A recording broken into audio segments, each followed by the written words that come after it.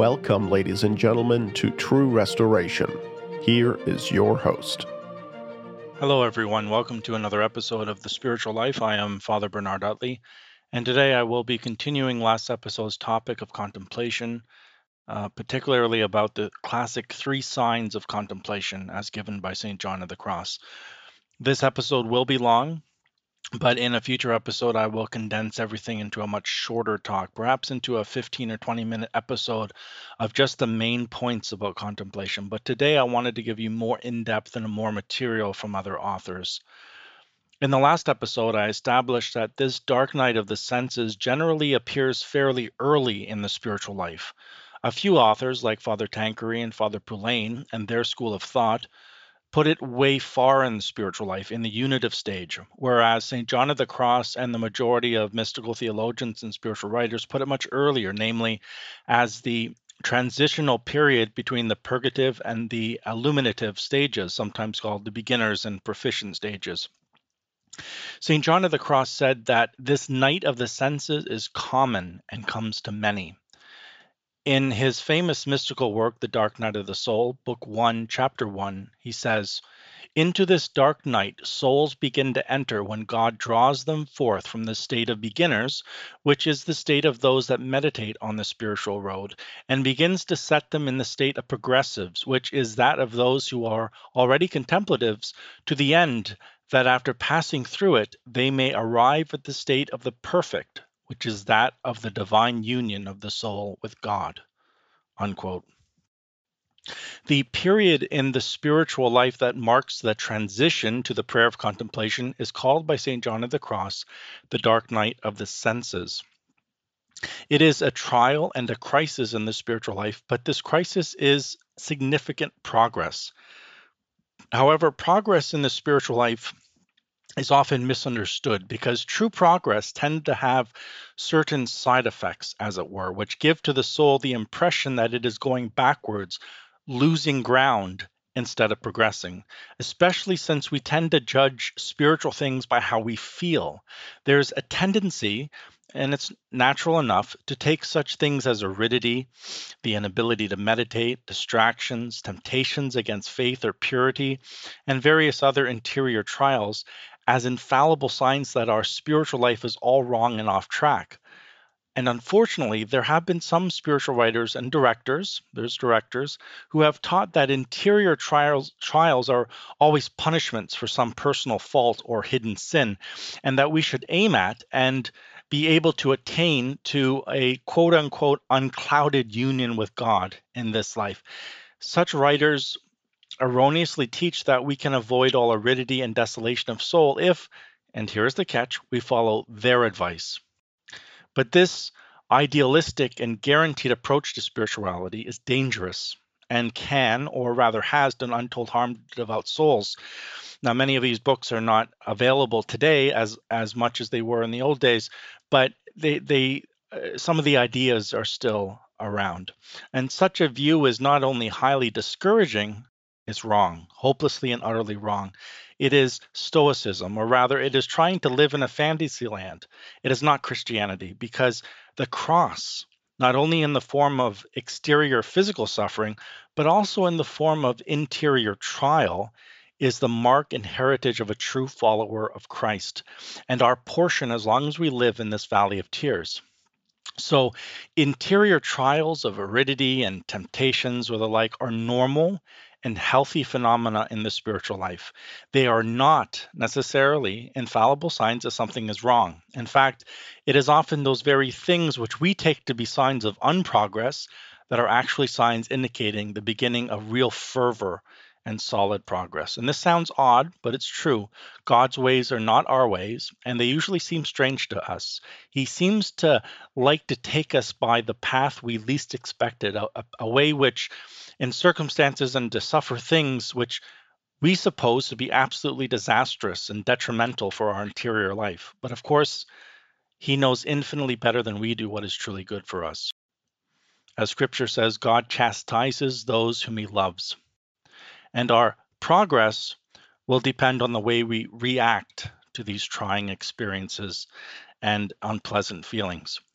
There are many souls both religious and lay, to whom God is trying to lead to contemplation, but either through ignorance or bad direction, do not know how to cooperate with his action and grace. And failure to comprehend what is going on in this state will cause one to unwittingly frustrate and hinder God's loving plan for one's sanctification, and it resulting in a more difficult and unnecessary trial in the spiritual life, which may eventually lead one to give up the pursuit of the interior life completely.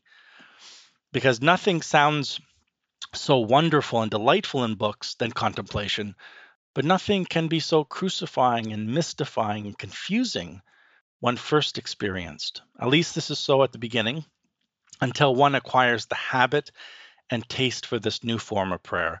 And then it becomes for the contemplative a priceless treasure, a bottomless well of interior strength and joy and peace.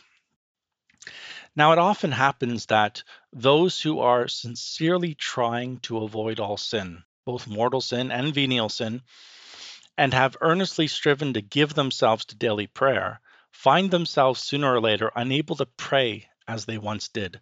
Something has changed, and they feel helpless in prayer. Gone are the days of meditations full of light and warm feelings. Gone are the days of that attraction for a multiplicity of vocal prayers and devotions.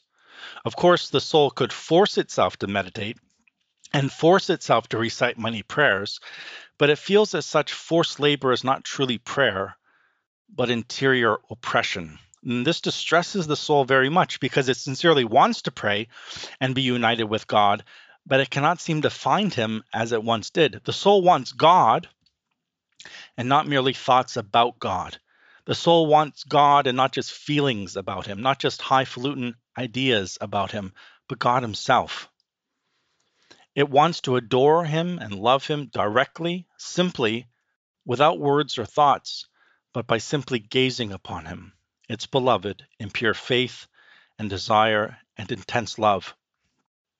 The classic signs that God is drawing the soul towards a simpler, more profound type of prayer, namely the contemplation, are the following: the curious inability to meditate, and an interior repugnance in reflecting on anything definite during prayer; aridity, that is, the lack of sensible consolation and sweetness, combined with a mysterious discontentment with the things of the world, and yet an equally mysterious satisfaction with and desire to remain gazing upon God in simplicity, silence, faith, and love. In other words, one feels an interior repugnance to think and speak much in prayer, and yet one finds great peace and strength and a deep consolation beyond feelings in just remaining attentive to the presence of God in silence and faith.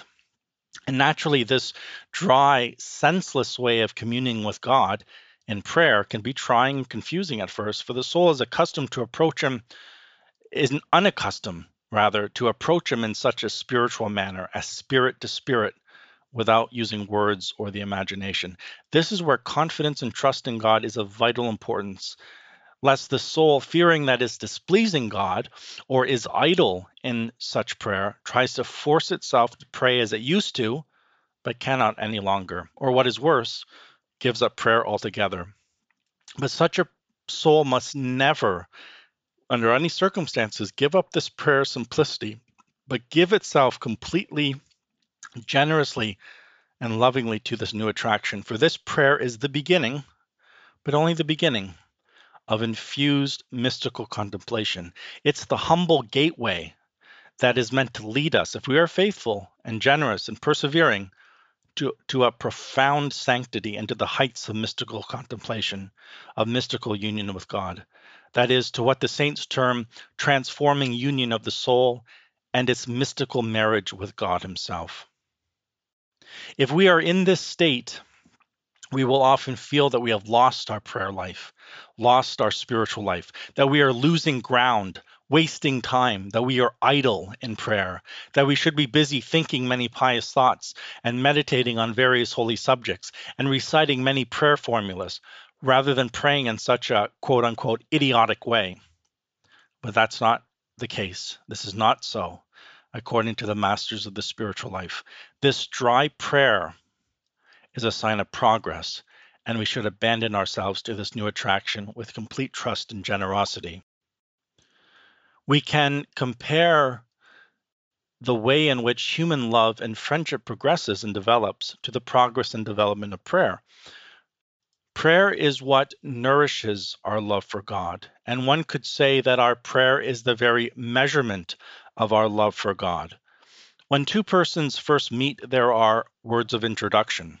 Conversation is somewhat formal and forced and guarded, usually kept to generic standby topics such as the weather and health. Silence at this point is embarrassing and uncomfortable, especially when it lasts more than 5 seconds. But after they meet again and again, they begin to feel more at home and at ease in each other's company.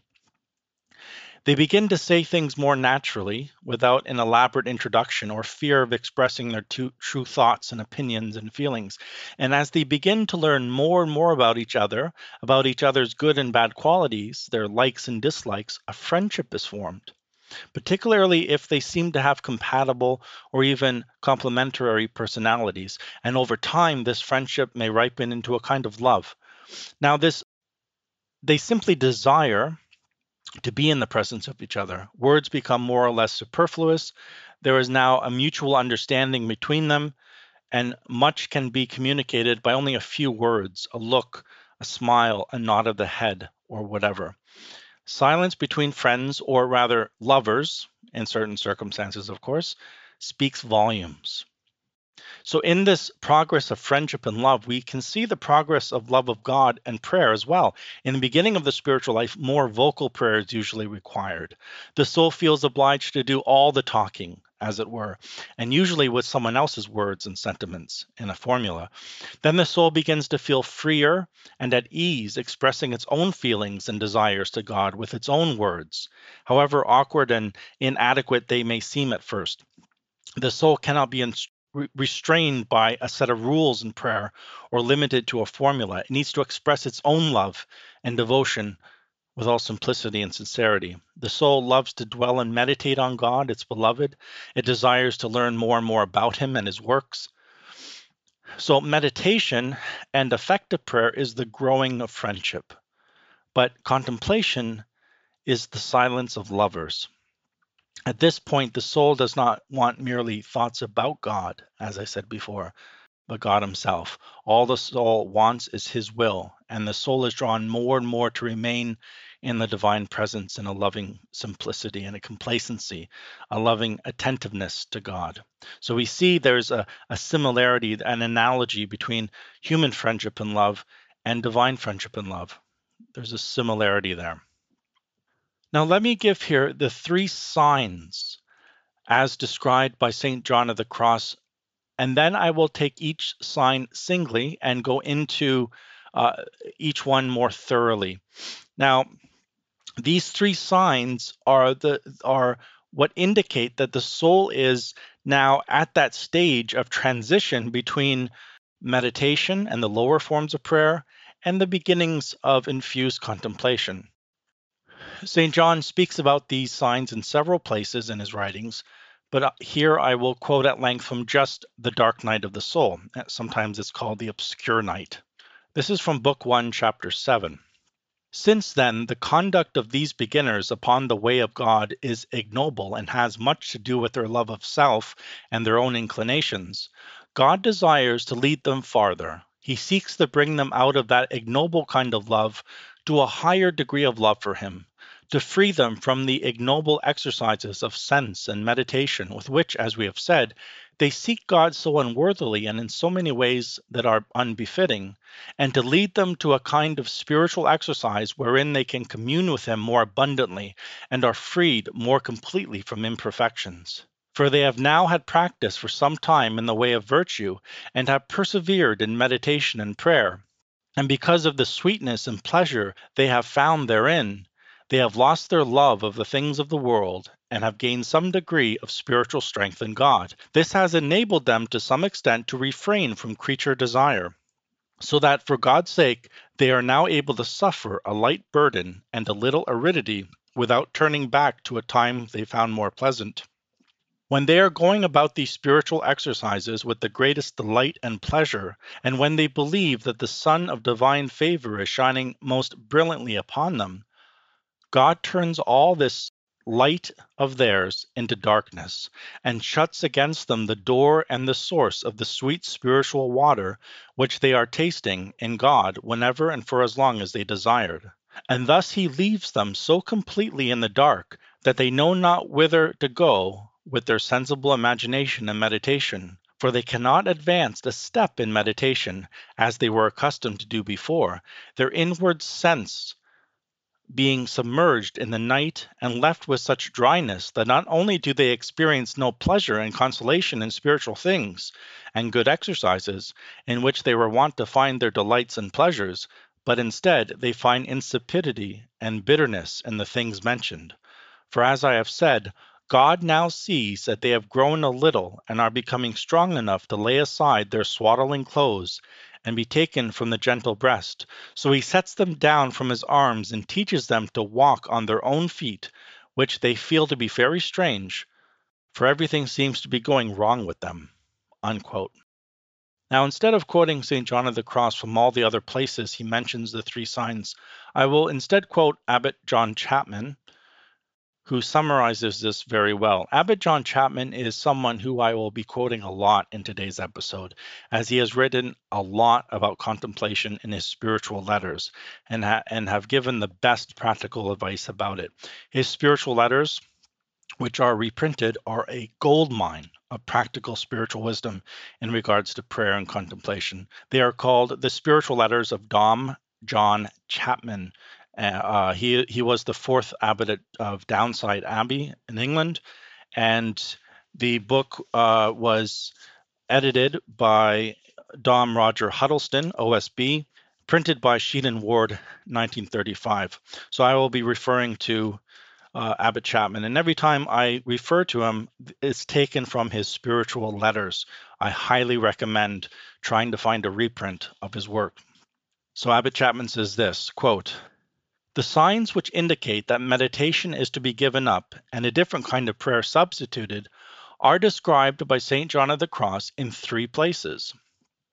And the footnote, under the head of meditation, I include not only strict and formal meditation, according to the method of St. Ignatius, or any other regular method, but all thinking out of some particular subject, representation of mysteries to the imagination, and pious considerations. Unquote. First, in The Ascent of Mount Carmel, Book 2, Chapter 13, St. John lists impossibility of meditation, no pleasure in using the imagination, delight in being alone with God and waiting lovingly upon him.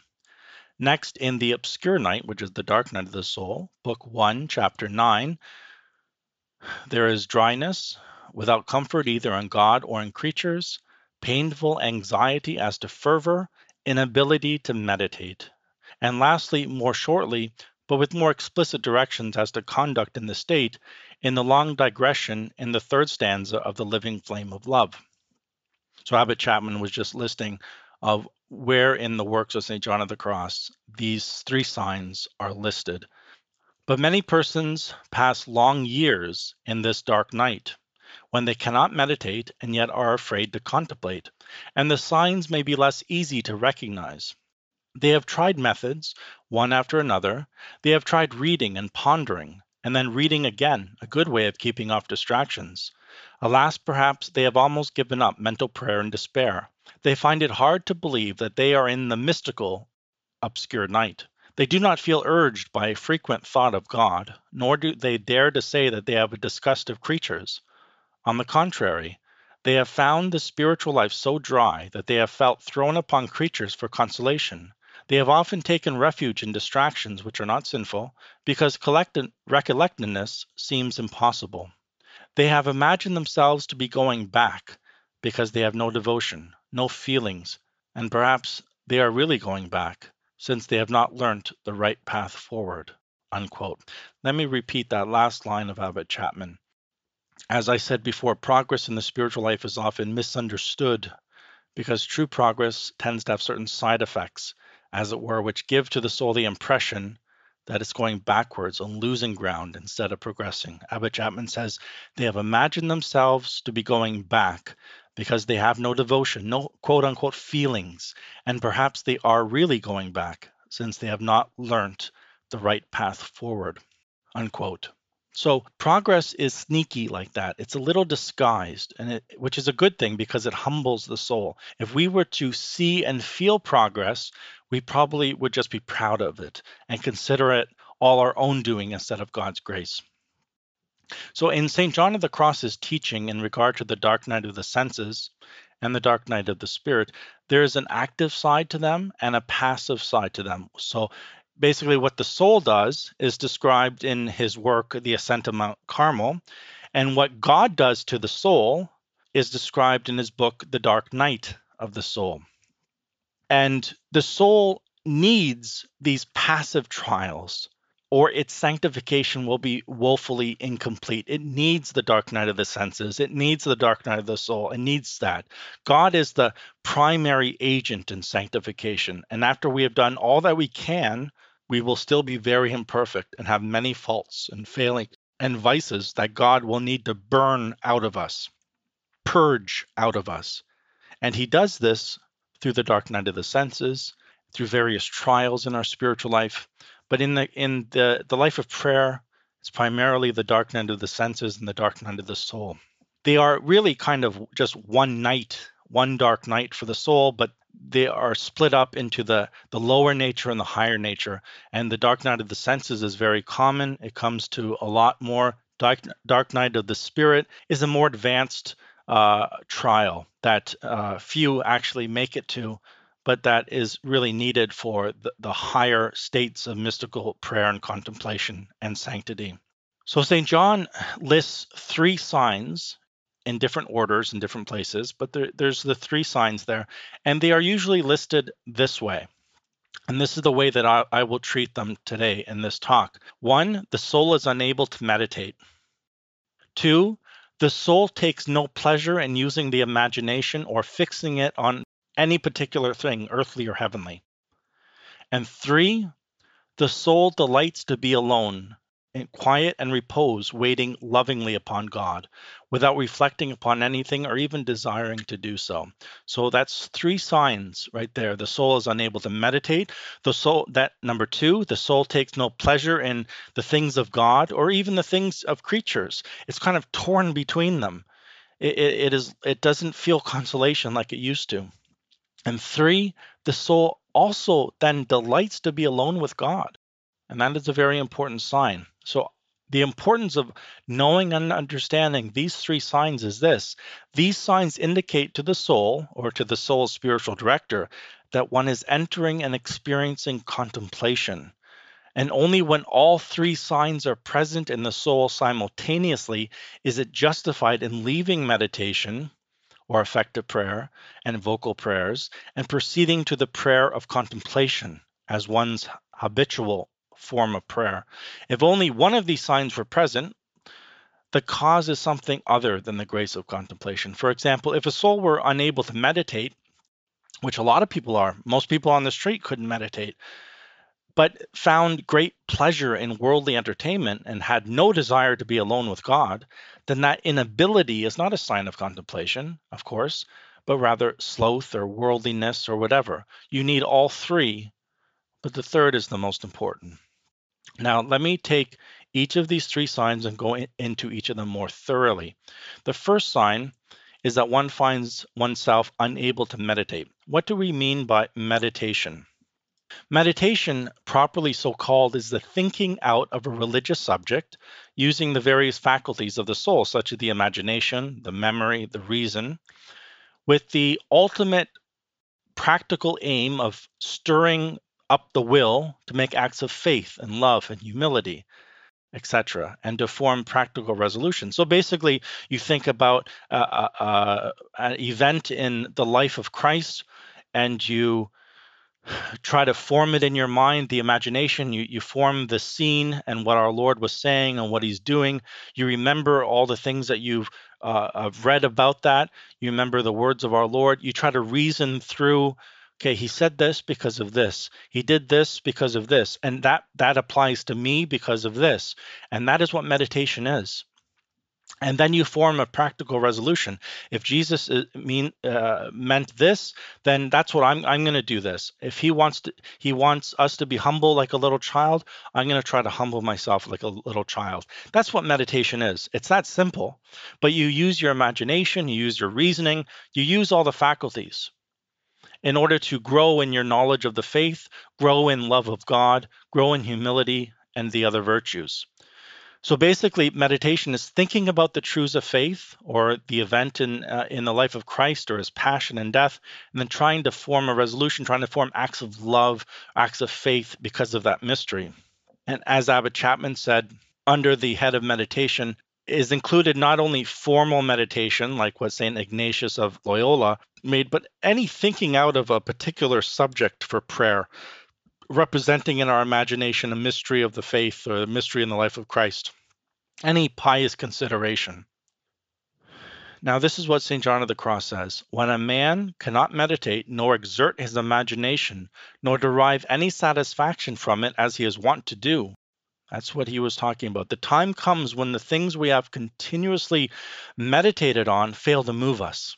And this is just common sense. When the more you think about the one topic over and over, the first time it moved you a lot, second time maybe a little less, but as more and more, sometimes it just failed to have the same impact that it did the first time or the second time. You become used to it. And then the affections of the soul sometimes begin to pall. They're not as spontaneous. And then eventually nothing seems to move the soul to devotion. But all the old thoughts and pious reflections don't produce the same effect in the soul as they once did, and they leave the soul dry. And in this sign of contemplation, the soul feels a great repugnance in reflecting and centering the mind on anything during prayer. This repugnance and difficulty is primarily experienced during prayer. This does not mean that one cannot force oneself to think about religious subjects or imagine a mystery of the faith, but as soon as one forces oneself to think too much in prayer, the sense of praying ceases, and one is merely thinking. And thinking is not prayer. Prayer is the raising of the mind and heart to God. Meditation is meant to enable us to consider motives for loving God and training the will to love God. Once it has done its job, then love is born and the goal has been reached. The thoughts are like ladders to get you to the next level, and you don't need them any longer because you don't want to go backwards. You want to go forwards and higher towards God. Again, in this sign, you don't want thoughts about God. You want God himself. And you begin to realize that the greatest idea of God falls infinitely short of the reality of God himself. And this is just common sense that only in heaven will you see God adequately as he is in himself. In this life, all our thoughts about God, and they may be true, but only to a certain point, God is ever greater than any thought that we could imagine. Because if we could think about God perfectly in this life, it would be heaven. So the soul begins to realize that I don't want just a fancy idea of God. I want God himself. I want the thing himself, the thing itself. Just like uh, if you were in love with a human person, with your wife or spouse or whatever, you don't want just fancy thoughts about that person. You want the person himself or herself. And this is a very crucial point in the spiritual life, and it's very hard to vocalize. But it's the same thing when you are kneeling in front of a crucifix. You're not kneeling praying to the crucifix. You're praying to the person who that crucifix, that figure represents, namely Christ himself, the crucified himself. And you wouldn't be satisfied in just hugging the crucifix. That's only symbolic of the real person that you want to embrace and you want to show your love to. The same thing in prayer. The words, the images, eventually that's not enough. That doesn't satisfy you. It leaves you dry. You want the real person, the person behind those words and images. The images don't move you anymore. You want the person. And that is really where contemplation, the loving contemplation, begins. So what is interesting in this sign of contemplation is that at first one is unable to find comfort in reaching God in the old ways. You try, but you can't reach God as you used to in the normal way. Now, it's not that the soul doesn't naturally want to think about God. In fact, it is what brought you so much peace and joy to the soul. Now, simply, it can't think or meditate as it once did. There's something going on. Something has happened. Something is happening. Let us recall the example given in the first episode on contemplation, where we had a young seminarian who seemed to be progressing from day to day with great fervor and devotion, and then suddenly was hit with profound dryness in prayer and the inability to meditate. Let me repeat. This is from Father Gabriel of St. Mary Magdalene. Quote, "But one fine day, lo and behold, the whole scene is changed. He goes faithfully to the chapel at the first sound of the bell for mental prayer, accustomed as he is to sensibly sweet and ardent love. He seems to have walked into an atmosphere which is glacial. He does not know what is the matter, but it is as though all at once God has withdrawn to a distance. Since he wants to have him near again, the good youth returns to his wonted meditation. Again he takes up the consideration of a mystery, often hitherto a source of great sweetness, the institution of the Eucharist, in the presence of which he has found such great joy. Useless. He cannot succeed in fixing his attention upon the mystery. It is impossible to string together two holy thoughts. Somewhat depressed, he decides to pass on to the affective part of his prayer, hoping at least to be able to express his love for God. But here his experience is experiencing another difficulty. It is absolutely impossible to move his heart. He remains cold, frozen. What is to be done? No longer knowing where to turn, he ends by resigning himself. Patience, he thinks. It will be better tomorrow. Tomorrow comes and brings with it the same trial. If you cannot meditate, it is perhaps because you do not prepare sufficiently carefully. Try to do better. Take your little book, and if you cannot succeed in fixing your attention upon the subject of meditation, read over the meditation and keep it in front of your eyes, says his spiritual director. It is quite useless, Father, repeats the cleric after a day or two. I get tired and do not succeed. I feel a distaste for it, and my mind is blank. I feel an extreme repugnance to going to prayer, whereas previously it made all my delight. Unquote.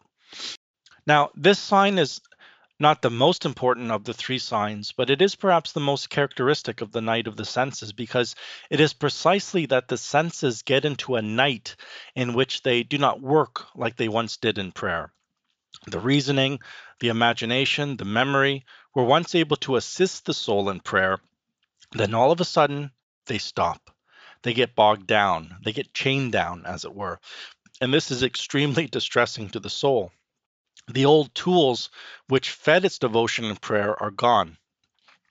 Now let's assume that the presence of this sign is not the result of laziness and that it exists with the two other signs which we'll talk about. This sign is indicative that something is happening deep within the soul which causes this night of the senses, this inability to think and to reason and to imagine like it once did. We have to understand that what contemplation is in itself. St. John of the Cross tells us that contemplation is infused, loving knowledge of God, that he himself is mystically, that is mysteriously, infusing into the soul directly, bypassing the imagination and memory. This is what St. John of the Cross says in The Dark Night of the Soul. Speaking about this sign, he says, quote, that the soul is no longer able to meditate or reason by the use of the sense of imagination as aforetime, however much it may endeavor to do so, for God now begins to communicate himself to it, no longer through sense, as was the case, by means of reasonings, which both united and divided its knowledge, but by pure spirit, in which there is no succession of thoughts or ideas, communicating himself by an act of simple contemplation, to which neither the exterior or interior senses of the lower part of the soul can attain, so that from now on, the imagination and fantasy cannot gain any help in such consideration." Unquote. This is crucial information that not too many people have read about or know about. Abbot Chapman, in many of his spiritual letters, more than any other author that I have come across, gives practical advice concerning the state of prayer. And this inability to meditate because of contemplation, he calls the ligature, which is mystical writers call this case, they call it the ligature or the binding of the faculties. And I will read some of these thoughts regarding some of his thoughts regarding the ligature, and they are very important. You might have to re-listen several times to get the full import of what he is saying. Again, I will be quoting Abbot John Chapman a lot today. Abbot Chapman says, quote, "The reason why meditation is impossible is that when one takes to prayer, the intellect is occupied in doing something else, namely contemplating. But this contemplation is so obscure that it is unperceived. It is subconscious, like the circulation of the blood, but quite as real. It is deep down at the root of the intellect, and in unimaginative and unemotional people has absolutely no effect on the imagination and emotions.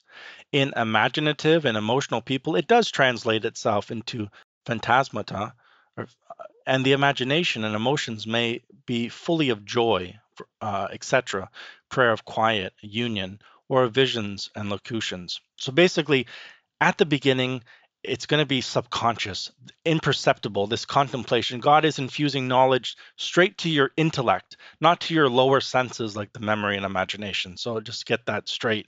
In another place, he says, quote, "Where Father Poulain calls the ligature, he explains it wrongly, is simply the fact that one can't easily put one's mind to two things at once. When the intellect is occupied with God, it can't think out a subject and meditate. When the will is fixed on God, it can't run about after other things. For example, you know what it is to try and say the Our Father slowly and devoutly, with the result that you can't imagine what it means. I think most people know this. Another example is to read a difficult book while you are half listening to other people talking to each other. You read the words again and again and then read them half aloud, and they convey no meaning. In the case of the Our Father, if it is no conscious distraction that prevents your understanding the words, it is the ligature. Namely, the more devout you try to be, the more meaningless the words seem, because you are simply driving your intellect more and more wholly into the imperceptible contemplation.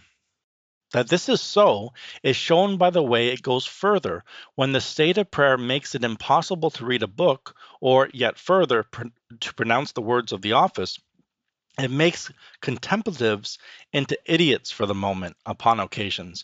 It is just the same in effect as the ordinary absence of mind, which we suffer from concentration on one thought. Only in the case of the ligature, the thought happens to be more or less imperceptible. So let me just clarify again what he is saying, that since God is infusing knowledge directly to your intellect, even without you realizing it, your attention is drawn towards there. So it's difficult to divide your attention between that subconscious infusion of knowledge that God is giving you about himself, that he's drawing you to himself, and for you to concentrate on the meditation or the prayer formula. The more and more that you concentrate on the meaning of the words, you're pulling yourself away from that contemplation, and you lose that whole sense of devotion, the whole sense of prayer, and it just becomes a mental exercise of thinking.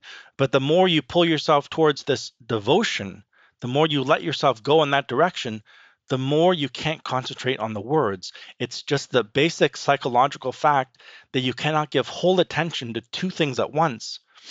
And this is why when you are watching the television and someone's talking to you, you don't listen fully to either. You got to concentrate on one.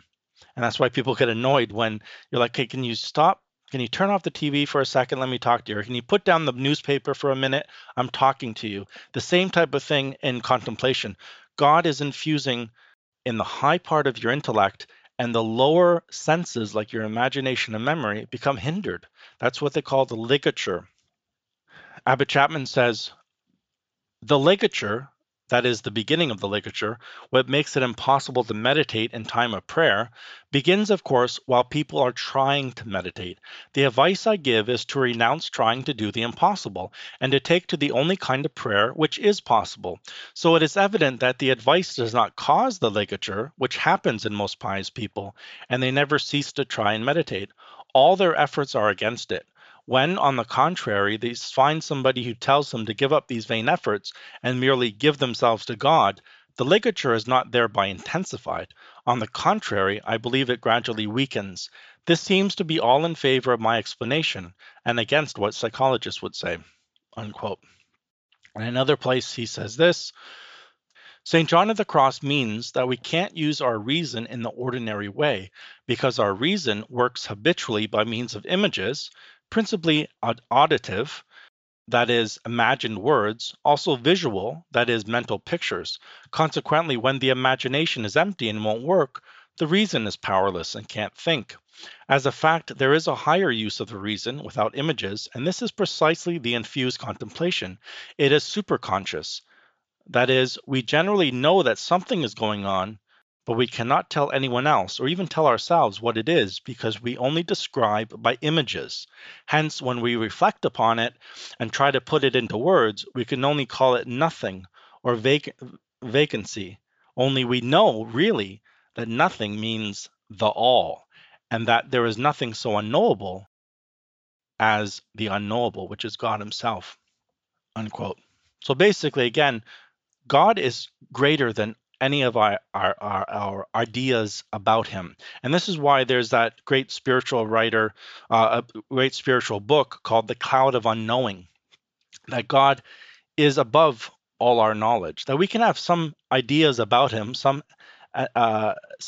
analogies of his being, but we don't see God face to face. And in this life, our knowledge of God is very imperfect. He is kind of in that cloud of unknowing that we can't see him clearly, but we are able to love him directly. We can shoot an arrow, as it were, through the cloud and reach God. But in this life, we cannot see God directly.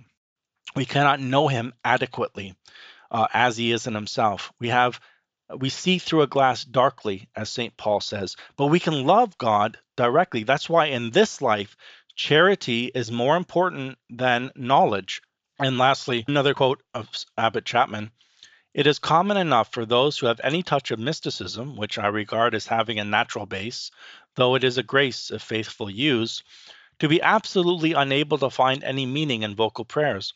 If you simply read them without praying, you can understand them as well as any other book. But if you turn to God, all thinking and understanding stops. I suppose this is because something else is going on. The rule is simply pray as you can and do not try to pray as you can't. Take yourself as you find yourself and start from that. Again, someday you may find the acts or continued act of love stops. It has gone. You can't find it. God is hidden. Then you take that as his will and do the best you can in darkness and humility. But do not worry yourself about vocal prayers. It is good to say some, but simply to stay with God is best. Unquote. I think this is one of the greatest pieces of advice which Abbot Chapman gives over and over, namely to pray as you can and do not try to pray as you can't. In other words, if you can't meditate, you can't meditate. Contemplate. If you can meditate, then meditate. At the beginning, and this is important, at the beginning of this transition period, the inability to meditate is not usually continuous, so that sometimes the soul can meditate and other times it cannot. So when it cannot, be content with a simplified version of prayer of just gazing upon God. Eventually, this state will become habitual and the inability will become permanent, but at first, it is on and off, and it is important to go with the flow, to follow the lead of God and the inspiration of divine grace. When you can meditate, when you can use effective prayer, do so. When you cannot, and you feel attracted to a simplified gazing upon God, if you just want to be silent in God's presence, then do that. And that is what I'll talk about a little later. Now, I wanted to quote from a different author. He is Father Gabriel Diefenbach, a Capuchin priest, a Franciscan, in his book Common Mystic Prayer, which was printed in 1946, which I highly recommend. He speaks about this ligature and the effects it could have. Quote, "This same spiritual impression by which God is delicately absorbing the mind and inclining the will to a simple operation of love also acts as an impediment to vocal prayer. If one begins to say some vocal prayer, he will quickly find repugnance or weariness in it, slight or pronounced according to the strength of the interior prayer. He may be able to with some effort say the words as words, but if he tries to think of their meaning or arouse devotion by them, he will not succeed. The reason is that the attention cannot be fixed on two things at one time. It is much the same as with a person absorbed in the reading of a book. His mind is oblivious to all else. If someone nearby addresses him, he may not be consciously aware of it for some moments.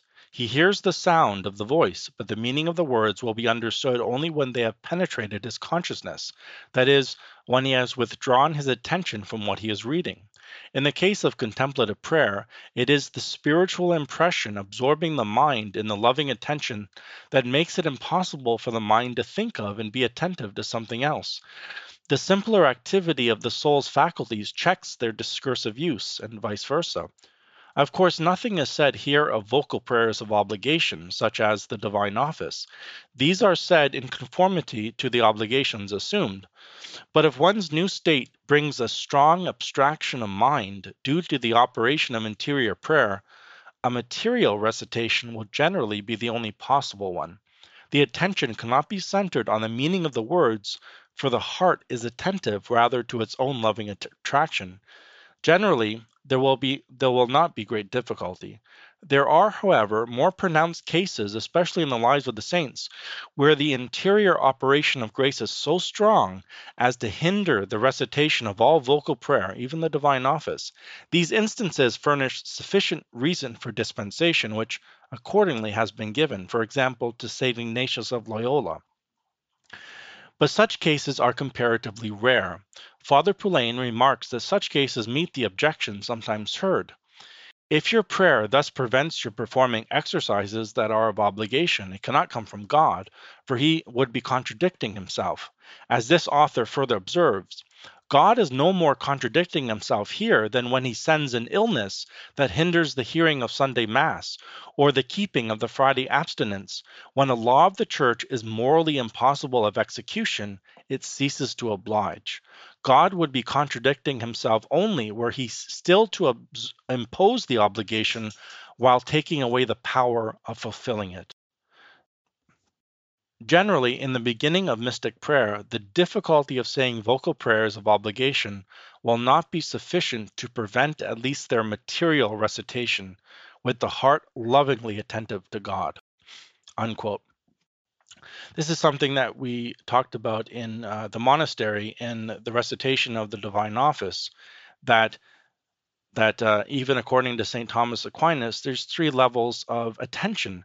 The lowest level is attention to the words themselves. The second level is attention to the mystery behind the words. So you're not analyzing the words and the phrases, but the whole mystery behind that psalm or that feast.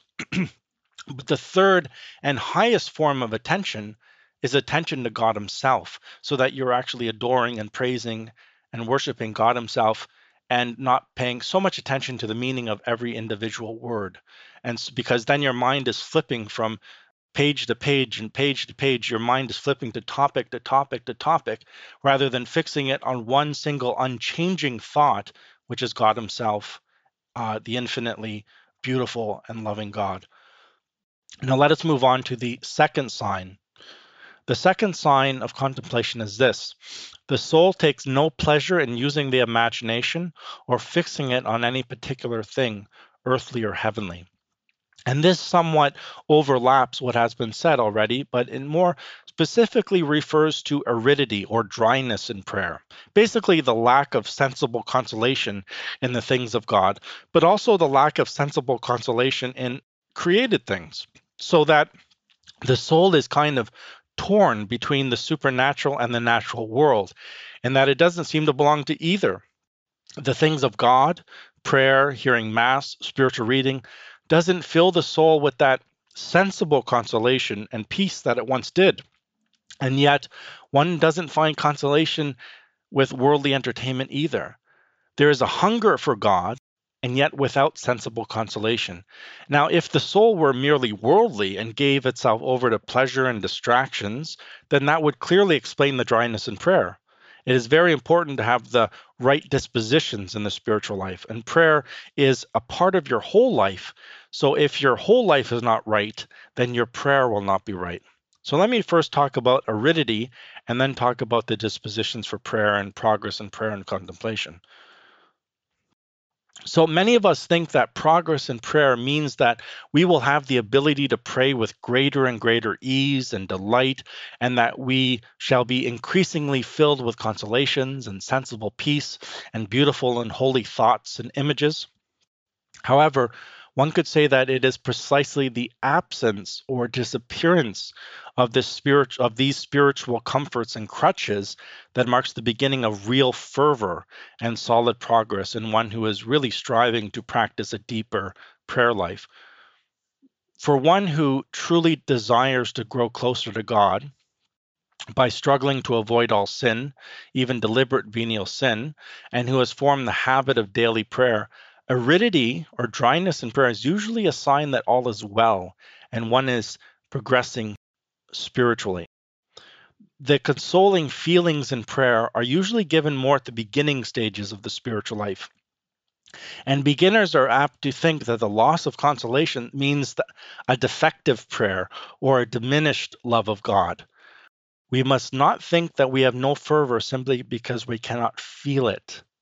Fervor and love of God are not in feelings and emotions, but in the will, in the desire for God and His will, and in the firm determination to avoid sin and to please Him in all things. However unfelt all this may be, emotions may help our will in its work to love God, but they are not love itself. Feelings are not stable, not solid foundations on which to build a deep spiritual life. Everything and anything can affect how we feel. The lack of sensible consolation may be due to any number of things: food, what we ate, the weather, stress, lack of sleep, indigestion. Therefore, we should not judge or measure the spiritual life by how we feel or not feel. True prayer, true spirituality must be based on faith, and this is above the senses, above mere feelings. So, aridity is a normal and healthy experience in the spiritual life. Its presence does not destroy the value of prayer. In fact, it can greatly increase the value of our prayer in the sight of God, since you have to cling to God with greater trust, making pure acts of your will to believe in Him, to adore Him, to love Him, without the lollipop, without the candy bar of consolations. So, like in the agony in the garden, our Lord's Prayer was a dry and arid one. It was full of weariness and sorrow, yet it was infinitely powerful and full of love. So it's not important that we feel our acts of love and devotion. We should be satisfied that He feels them, that He receives them. As long as we will to believe, as long as we will to adore God and trust Him and love Him, by that very fact, with the help of His grace, we do love Him, we do adore Him and trust Him and believe in Him. All feelings to the contrary notwithstanding. It is in the will. That's where love is, in the will, not the feelings. Abbot Chapman says, the great danger is that people love God for His gifts and are always on the lookout for them, and think all is lost when they have a little aridity. It is hard for them to learn to love aridity, to desire nothing so much as to be perennially dissatisfied with themselves, and full of an entirely vague and unsatisfactory longing for something unknown and unknowable. They have to learn this when they are plunged from time to time in the obscure night. But generally, they are not long in it, and so are able to bear it. But of course, they may have to go right through it into contemplation, and the rules are clear enough in St. John of the Cross. Elsewhere, Abbot Chapman writes, we must have our times of desolation and trial. How can we show our love for God except by enduring? He showed His love for us by suffering. Besides, it is such trials that make us humble. We begin to see there is no good in us, no devotion, no stability in good. That must make us see that God is everything. The way to union with God is by humbling ourselves, by seeing that we have no goodness. How can we realize this except by being dry and unable to pray or be self-satisfied? It is a great grace that God should humble us and give us something to bear for him. Of course you would like some other trial instead. One always prefers an imaginary trial to an actual one. Humble yourself. Don't expect to be devout or happy either. Declare before God that you are incapable of a good thought, and you will find the only peace worth having. Unquote. Another quote of St. Teresa of Avila shows us that aridity is a good thing. She says, I should never wish for any other prayer than that which would cause me to grow in virtue. So I should consider that a good prayer which was attended by many aridities, temptations, and desolations, that left me more humble.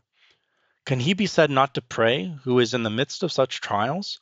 On the contrary, if he offers them to God and bears them with conformity to his holy will, as he ought, this is prayer, and very often much better than he who wearies his brain with various reflections, and persuades himself that he has made a good prayer if he has squeezed out 4 tears. Unquote. Now, I have said that it would be wrong for us to imagine that aridity is always a bad sign, indicating divine punishment, and that our spiritual life is all wrong and off track. However, sometimes aridity is our own fault, the result of a personal infidelity to divine grace. Obviously, a worldly, indifferent soul who simply does not desire to live a spiritual life will not be filled with spiritual consolations, but instead will have a distaste for spiritual things. It's common sense. Similarly, in the case of a devout soul, aridity can sometimes be due to a habit of deliberate venial sin, or to an inordinate attachment and affection for something or some sin which the soul knows to be wrong and contrary to God's will. And it should not be too difficult to understand the reason why such a one has difficulty in prayer, or a diminished sense of interior peace and joy. For the very heart of prayer is love, and love of God is union with his will. So prayer is nothing but a familiar friendship and communion with our Lord, and anything that makes or mars this friendship will promote or hinder our prayer. Deliberately and habitually to will something outside of and contrary to the will of God will create an impediment, a decrease in real fervor, not so much in the feelings as in the will. Instead of desiring to belong wholly to God, the soul is consciously and deliberately wounding this friendship by small infidelities and deliberately holding back part of its love. So much of our difficulty in prayer finds its source in the failure of one of the 4 purities of the spiritual life: purity of conscience, purity of mind, purity of heart, and purity of action. So in order to get prayer right, the rest of our life must be put right. We must renounce inordinate attachments, or else the aridity and disgust for spiritual things will most likely continue. And this will hinder our progress and take away our peace of soul. But if this is the case, we will not have to go scrupulously digging around in our conscience to find the quote unquote sin causing the aridity, for it will usually be instinctively known to the honest and earnest soul. So I say this is very important, that I don't want to cause scruples here. So aridity is no matter what, even if it is your fault, you still have to accept it patiently and abandon yourself to divine providence. But you should quickly and briefly examine your conscience. And if something sticks out like a sore thumb, and usually there is something that you know that you shouldn't be doing, that is where you have to fix. Most probably our conscience will have already been reproaching us for quite some time. In this connection, Abbot Boylan, in his book Difficulties in Mental Prayer, writes, when we have just told Jesus that we love him with our whole heart, it is only if we are sincere that we can remain silent in that sentiment. Otherwise, we feel compelled to go on saying something lest we should hear him saying to us, if you really loved me, you would not do so and so. That is one of the ways in which our Lord molds us to his heart's desire. Unquote. After sincere reflection and a brief examination of conscience, we fail to find anything, any vice that we're not willing to renounce and work against. then we must be at peace and continue praying despite the dryness. For this dryness is then a good sign, a sign of progress, something to be embraced since it purifies our love for God. So aridity is not a bad sign in itself. We need to embrace it. Much of our dissatisfaction with prayer is that often we are really trying to please ourselves instead of trying to please God in prayer. The motive of prayer has to be changed. We go to prayer to please God, not ourselves. And actually, as we become more and more spiritual, we can come to the point of preferring dryness to sensible consolation and tears of devotion. We long to love God with our whole hearts with a pure love, and we're afraid of letting our lower animal nature get too mixed up with our spiritual devotion, lest it decreases its purity. So sensible consolations can, in a sense, come to sicken and disgust the spiritual person. It doesn't want just feelings. It wants to love God truly. So the soul has grown from a child wanting candy that I can handle the meat now.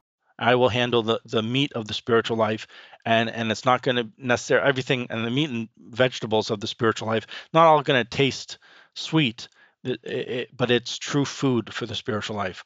So we long to please God and not ourselves. We want Him and not that warm, fuzzy, euphoric feeling of sensible consolations.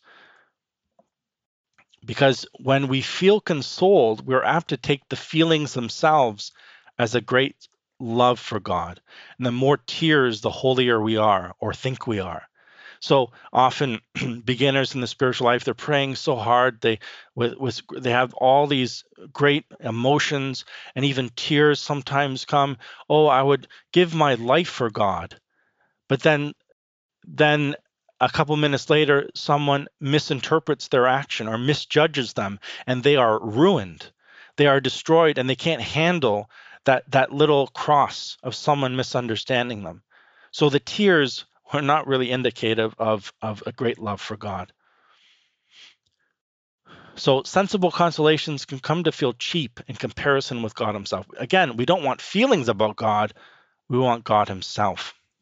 Abbot Chapman expresses a similar thought. There are two states in which the soul can be, consolation and aridity. To say, "Oh God, I love thee so much," is the prayer of consolation. But what is our love? It is so miserable and unworthy. To say, "Oh God, I love thee so little," is the prayer of aridity. Let us be satisfied with either, whatever God gives us best.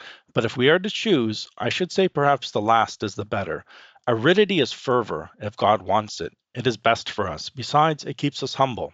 Unquote. So along with aridity and prayer, the dark night of the senses plunges us into another trial that gets lumped into the second sign, and that of feeling like we are becoming worse spiritually despite all our efforts towards progress. So before I move into the third sign, I want to talk about this element as it is a very common experience. So it's often a searching trial in the spiritual life when all the comforting feelings and consolations and beautiful thoughts about holy things have dried up and vanished. And in their place is temptations and distractions. They seem to have been multiplied, and aridity becomes the usual state in which we find ourselves. But what is even more disturbing is when, in addition to all this, we become habitually aware of how very careless and slothful and cold and half-hearted we are in God's service. We feel so far away from God. And this thought pains us very much. We feel like total wretches, without faith, without love, without virtue, completely unworthy of God.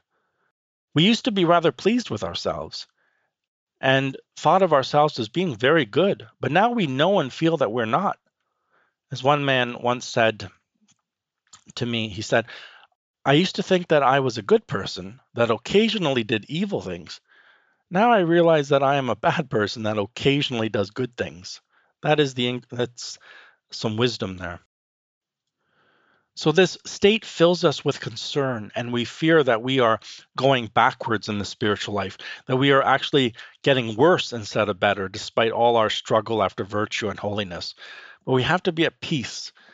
All that is progress, provided, of course, we retain in our heart the strong desire to avoid all sin. and grow in union with God. The desire might not be felt, but has to be there. So it's not as though we're actually getting worse. It's simply that by prayer and perseverance, and this prayer really is contemplation. God is infusing light into your soul. We begin to see ourselves in the light of God as we truly are, with all our faults and imperfections and passions and evil inclinations. God is secretly infusing into our soul a spiritual light that is causing us to see ourselves more clearly than ever before. And although it feels as though we are growing spiritually blind, in a sense, we are, for this light is God, and He's too bright for our feeble vision of our weak soul at this point. What is peculiar in this state is that although we feel that we are great sinners, we're not conscious of having any serious sin on our conscience, and that we often find ourselves hard put to find sufficient matter for confession. And this is a very good sign, for we are growing sensitive to sin, which is not the same thing as being scrupulous. How could the saints feel like they were the worst sinners and yet experience divine favors at the same time? The saints did not feel that they got closer to God, but that God had gotten closer to them. God condescended, as it were, to their lowliness. Because self-love is the obstacle to sanctity. And since the will always follows the intellect, we love what we know. We love ourselves because we see ourselves as lovable for our own sake and apart from God. So for God to make us holy, He must show us that we are not lovable in ourselves, that rather we're despicable sinners, that we have nothing good of ourselves that He has not given us. And so He has to slowly and slowly destroy our inordinate self-love of Himself. Anything good in us is from Him and from Him alone. He's the source of all good.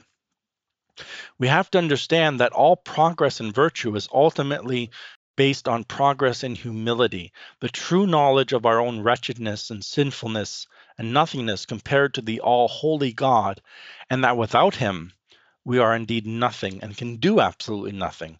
So when we experience dryness and darkness and confusion and temptation and distraction, the inability to pray, and we accept all these patiently as God's will for us here and now, then we will be growing in humility because we will become less and less self-satisfied. It is much better to suffer these trials and to walk about in the dark than to be pleased and satisfied with ourselves, lest we have the least touch of the Pharisee. The virtue of humility is not very attractive in oneself, although it's very attractive in others. We love to be around a humble person. Humility is not a very enjoyable virtue to possess, except in the sense that it will ultimately bring great peace to our soul.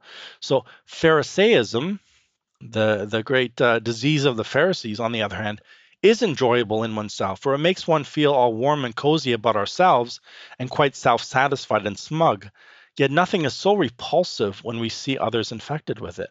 So the disposition of the humble publican in the parable must become our own. O God, be merciful to me, a sinner. So humility is a grace and cannot be put on as one does a coat. It must in a sense be burned into our soul by trials and humiliations which providence sends our way. And one of these trials is the dark night of the senses. So when we have this dryness and the inability to meditate and the confusion in our spiritual life is a good thing. It humbles us, it shows us what we are of ourselves. Because we don't want to rely on our own goodness and our own strength. Father de Caussade says this about, he writes to a nun who had this condition. He said, what you want is to find support and comfort in yourself and your good works. Well, this is precisely what God does not wish and what He cannot endure in souls aspiring after perfection. What? Lean on yourself? Count on your works? Could self-love leave a more miserable fruit? God desires to deliver you from all this and to destroy in you gradually all the help and confidence you derive from yourself, so that He may be your sole support and hope. Unquote. One of my favorite quotes from Saint Therese of the Child Jesus is this: when her great joy was to realize her nothingness apart from God. She said, "The Almighty has done great things for me, and the greatest is to show me my littleness and my helplessness for any good. I do not grieve in seeing that I am weakness itself. On the contrary, it is in this I glory, and I expect each day to discover new imperfections, and I acknowledge that these lights concerning my nothingness do me more good than the lights concerning the faith." Unquote. So when we begin to acquire this experimental knowledge of our own helplessness, then only can we truly feel our complete need for God. And we should be at peace and rejoice in this knowledge because God is goodness and mercy itself. So in the first stages of the spiritual life, we tend to think and that we are habitually doing and suffering God's will in everything.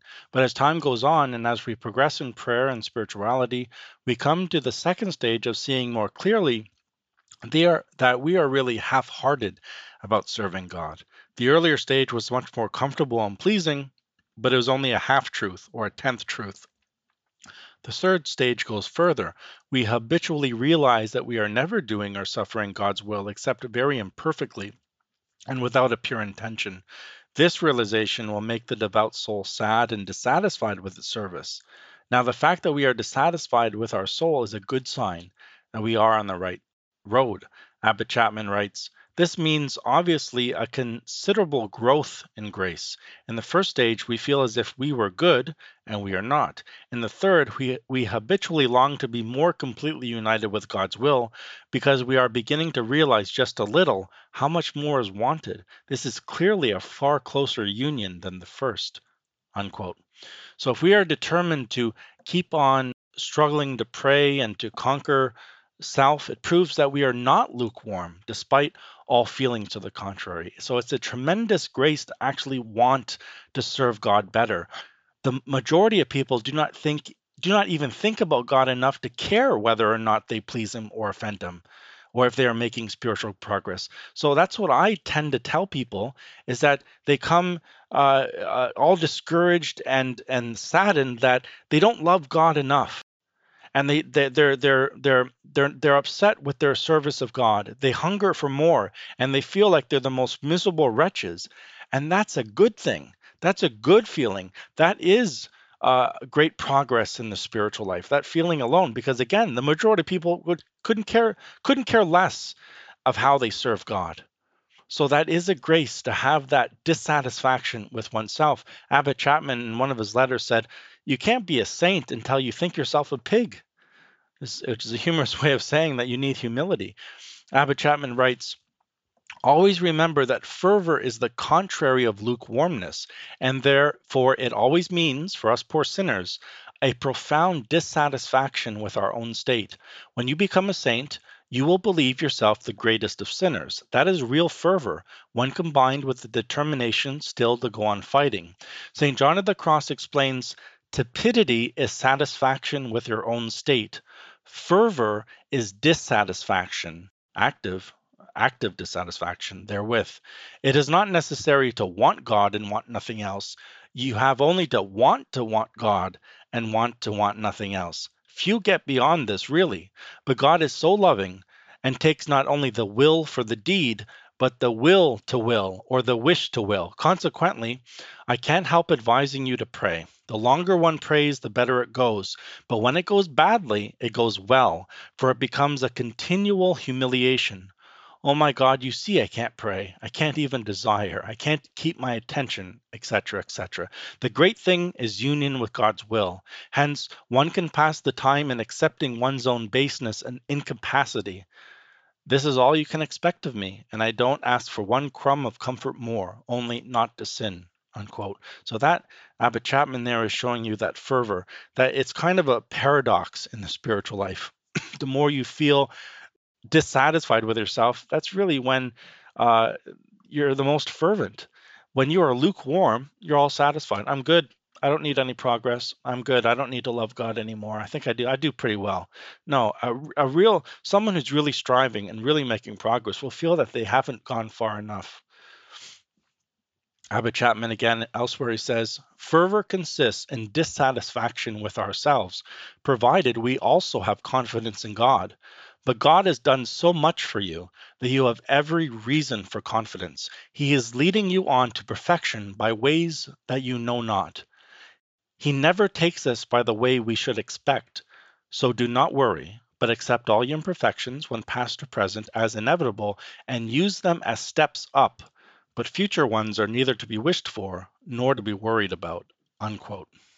Now, finally, the third sign. And the third sign is this: the soul delights to be alone in quiet and repose, waiting lovingly upon God without reflecting upon anything or even desiring to do so. Now, this is the most important of the signs. The other signs could be caused by other factors, as I've explained, but this one is the deciding sign, indicating that God is truly drawing the soul to himself by special grace. Of this sign, however, I won't spend too long discussing it or analyzing it, as it's kind of beyond words to describe, because each person will experience it differently, and there's varying degrees of intensity of contemplation. It's very hard to put into words. In the midst of all the aridity and confusion that the soul is going through in this transitional period, this crisis in the spiritual life, with the inability to meditate and derive any consolation from prayer, and with any other extra temptations or trials, in the midst of all that, the soul found a secret source of spiritual strength and joy. A new kind of prayer arose in the soul, a very simplified kind of prayer. The soul delights to simply be in the presence of God in silent, wordless adoration, a gazing upon God in faith, not with the eyes, because God is not a physical being, but with the intellect, with the mind, with the soul itself, with the heart, more to put it better, gazing upon God in love. The soul doesn't know what exactly is captivating it, but it knows that something is, or rather, someone is. The great spiritual writer Father Sodru, in his 2-volume work, The Degrees of the Spiritual Life, describe it very well. He says, "This happiness which it enjoys in thus fixing all its loving attention upon God makes the contemplative soul seek solitude and silence.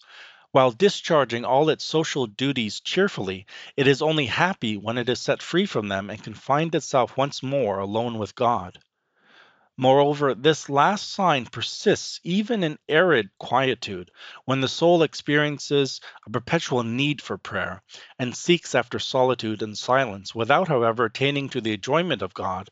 All overrun as it is by every kind of preoccupation and distraction, this constant desire which it experiences to give itself up to prayer, this search, this thirst for God, shows that the will remains united to him, and that this aridity is not a consequence of any want of fervor." Unquote. There is that famous story of St. John Vianney and the old farmer that would come into the church to pray. He would come alone many, many times, and the old man would stay for a long time and never use any prayer book.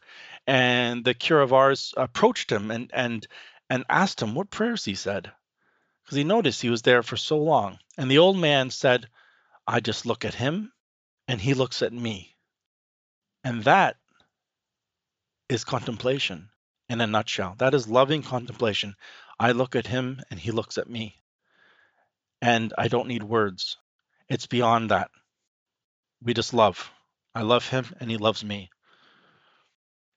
Father John Grew, another one of my favorite spiritual writers, says, "Instead of the complicated and fatiguing exercise of the memory, the understanding, and the will, which faculties are applied now to one subject, now to another in meditation, God often brings the soul into a simple prayer in which the mind has no other object than a confused and general idea of God, which nourishes it without any effort, as infants are nourished by milk.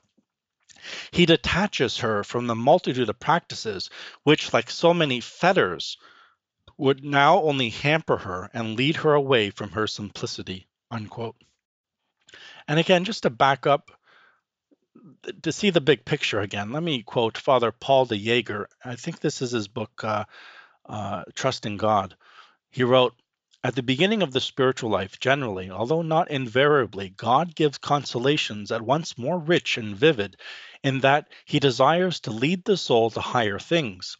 In this way, he seeks to detach it from all those human joys that are negligible in comparison with the intimate joys of divine love. Subsequently, when he perceives the soul to be sufficiently detached from earthly consolations, he begins to deprive it of the conscious joys of the spirit.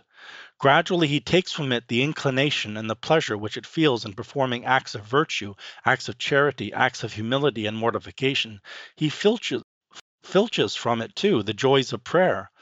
Without exaggerating too greatly the changes wrought in it, the soul begins to experience considerable difficulty in meditating and praying as before by the use of the intellect. For this it feels a secret aversion. Beneath the action of God, its whole life is simplified. Its spiritual activity seems to grow strangely less. Whereas it loved formerly to express itself in prayer in varying sentiments of humility, of mortification, of trust, of self denial, of love of God, it feels itself impelled to talk in all simplicity with God, and even to remain near Him in the simple and peaceable attitude of trusting love, like a child in the arms of its mother. Unquote. And again from Father Gabriel Diefenbach, the Capuchin priest who wrote the little book Common Mystic Prayer, which is reprinted, I believe.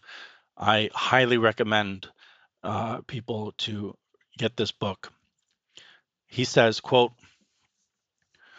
"It is admittedly difficult to convey clearly what takes place in this prayer because of the absence of the particular and the distinct, but those who experience it will very likely grasp what is intimated in the description. God's infusion is an indistinct general one, which he moves the will powerfully to love him. This prayer may be said to be rooted in the will, for love is the most evident characteristic of it. It desires God steadily, not so much to understand as to love, embrace, possess Him. When the soul communes with God, not by the mind thinking and reflecting, but by the deeper activity already described as concentrated in a simple view of the understanding and a simple movement of the will, we have the essential contemplative or mystical act. It is this that constitutes the mystic, and not the incidental trappings. A concise and yet comprehensive statement of mysticism defines it as knowing by pure ideas after an angelic manner. This expresses the psychological process of the mystical act very well. It suggests a similarity to the angelic mode of knowing. The angels, devoid of bodily sense, receive knowledge without any reasoning process. Thus, their knowledge is not obtained by sense operations, but by the infusion of pure ideas, ideas free of all materiality." Unquote. So, this kind of prayer has been called many things by different spiritual writers, but it all is basically the same prayer.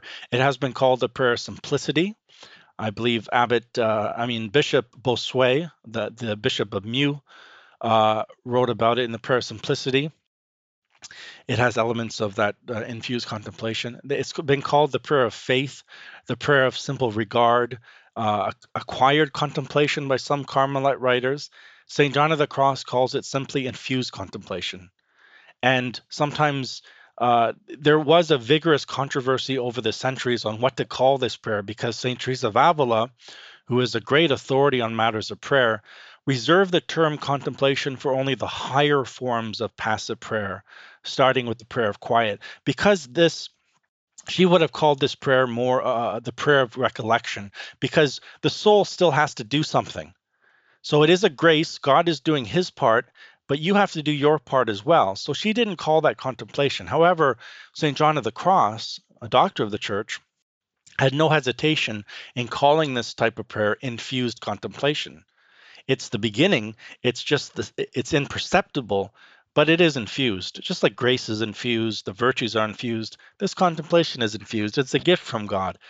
He knew that in this prayer, God is secretly infusing knowledge directly into the soul. And again, the beginning of this contemplation is imperceptible to the one experiencing it because it is unfelt in the senses. It's very simple. It leaves the soul dry and in a kind of night. The soul is barely conscious of this contemplation, except more of from the negative side of the effects of the ligature and aridity. And that is why the three signs are important, because you can see the indirect effects of contemplation. Let me again quote Father Gabriel of St. Mary Magdalene, whom I quoted in the last episode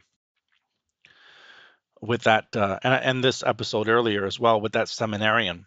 He writes this later on in his book. When directing souls, one not rarely meets someone who speaks thus. Father, I do not know, but in my prayer I seem to be no longer doing anything. Then how do you spend your time? I stay there in the presence of God.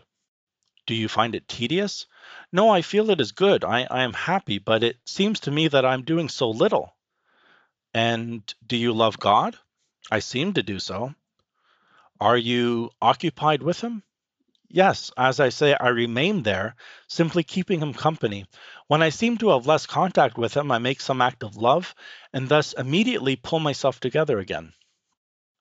Are you very distracted? Yes, sometimes tiresome thoughts come to me, but I dislike them, and as soon as I notice them, I return to God. Do you derive any results from your prayer? Oh, yes, Father, it strengthens me. After prayer, I always go to my duty with more courage. Then all is well, my child. Go on as you are doing. But, Father, I am doing nothing. Be quite tranquil. I tell you, all is well. Usually, when dealing with souls that have reached the prayer of simple, loving attention, especially when this takes on a very arid form, one of the greatest difficulties experienced by the director is to make them understand that this way of prayer is very good. They seem unable to believe it, accustomed as they were hitherto to sensible meditation, wherein they proceeded by way of acts and distinct reflections. But having been reassured several times, they return again with the same doubts. They would rather tend to get on the director's nerves, if he chanced to be nervy, and yet there is nothing else to say. They must be taught to content themselves with the manner of praying. Unquote.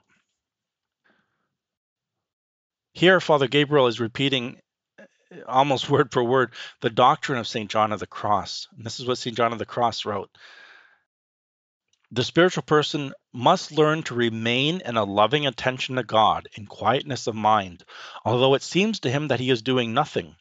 For so little by little and very quickly divine peace and calm will be infused into his soul with admirable and lofty knowledge of God, enwrapped in divine love.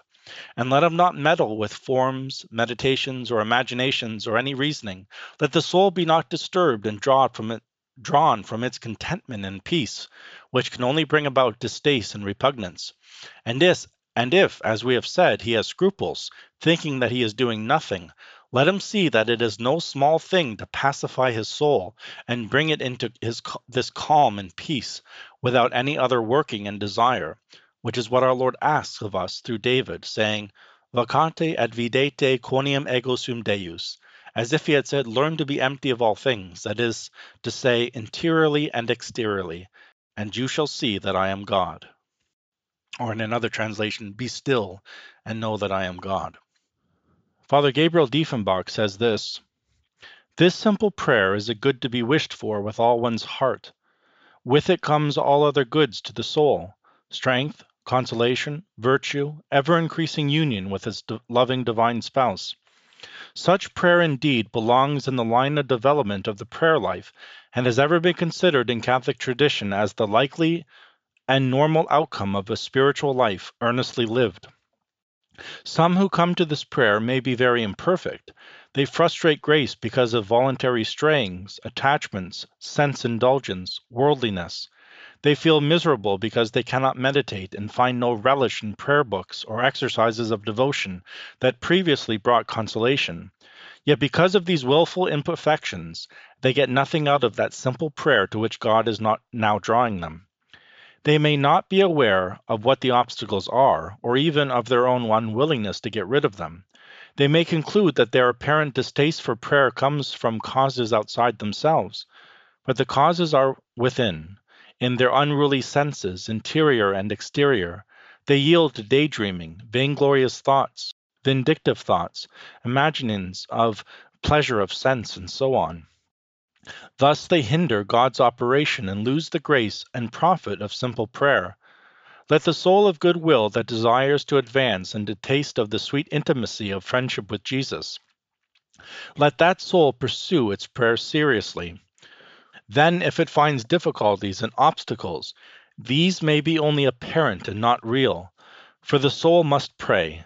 It is a necessity of human nature and should therefore be easy. The difficulty comes in our not understanding the true nature of prayer or some of its changing phases.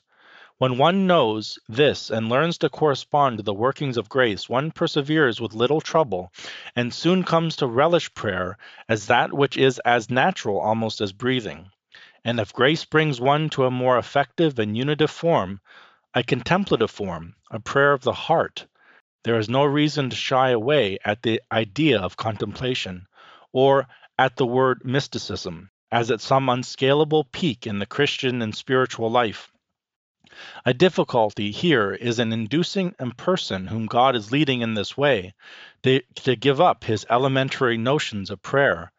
At least the desire to pray is present, and this of itself is prayer. Unquote. As in all things, a little knowledge can be dangerous. And when someone who has read a little bit about mystical theology, when they hear about contemplation and the typical advice that I've read today, namely, do nothing, don't pray, don't force yourself to think in prayer, don't force yourself the vocal prayers, but to give yourself into that simple view of God, they will immediately think that this is the heresy of quietism. I've heard it said even by clerics, even by priests who don't know better. They are afraid so much of quietism that they are rejecting real mysticism, real contemplation, real prayer by approved spiritual writers and doctors of the church like St. John of the Cross. Everything is lumped in, everything's quietism. And that is totally ignorant.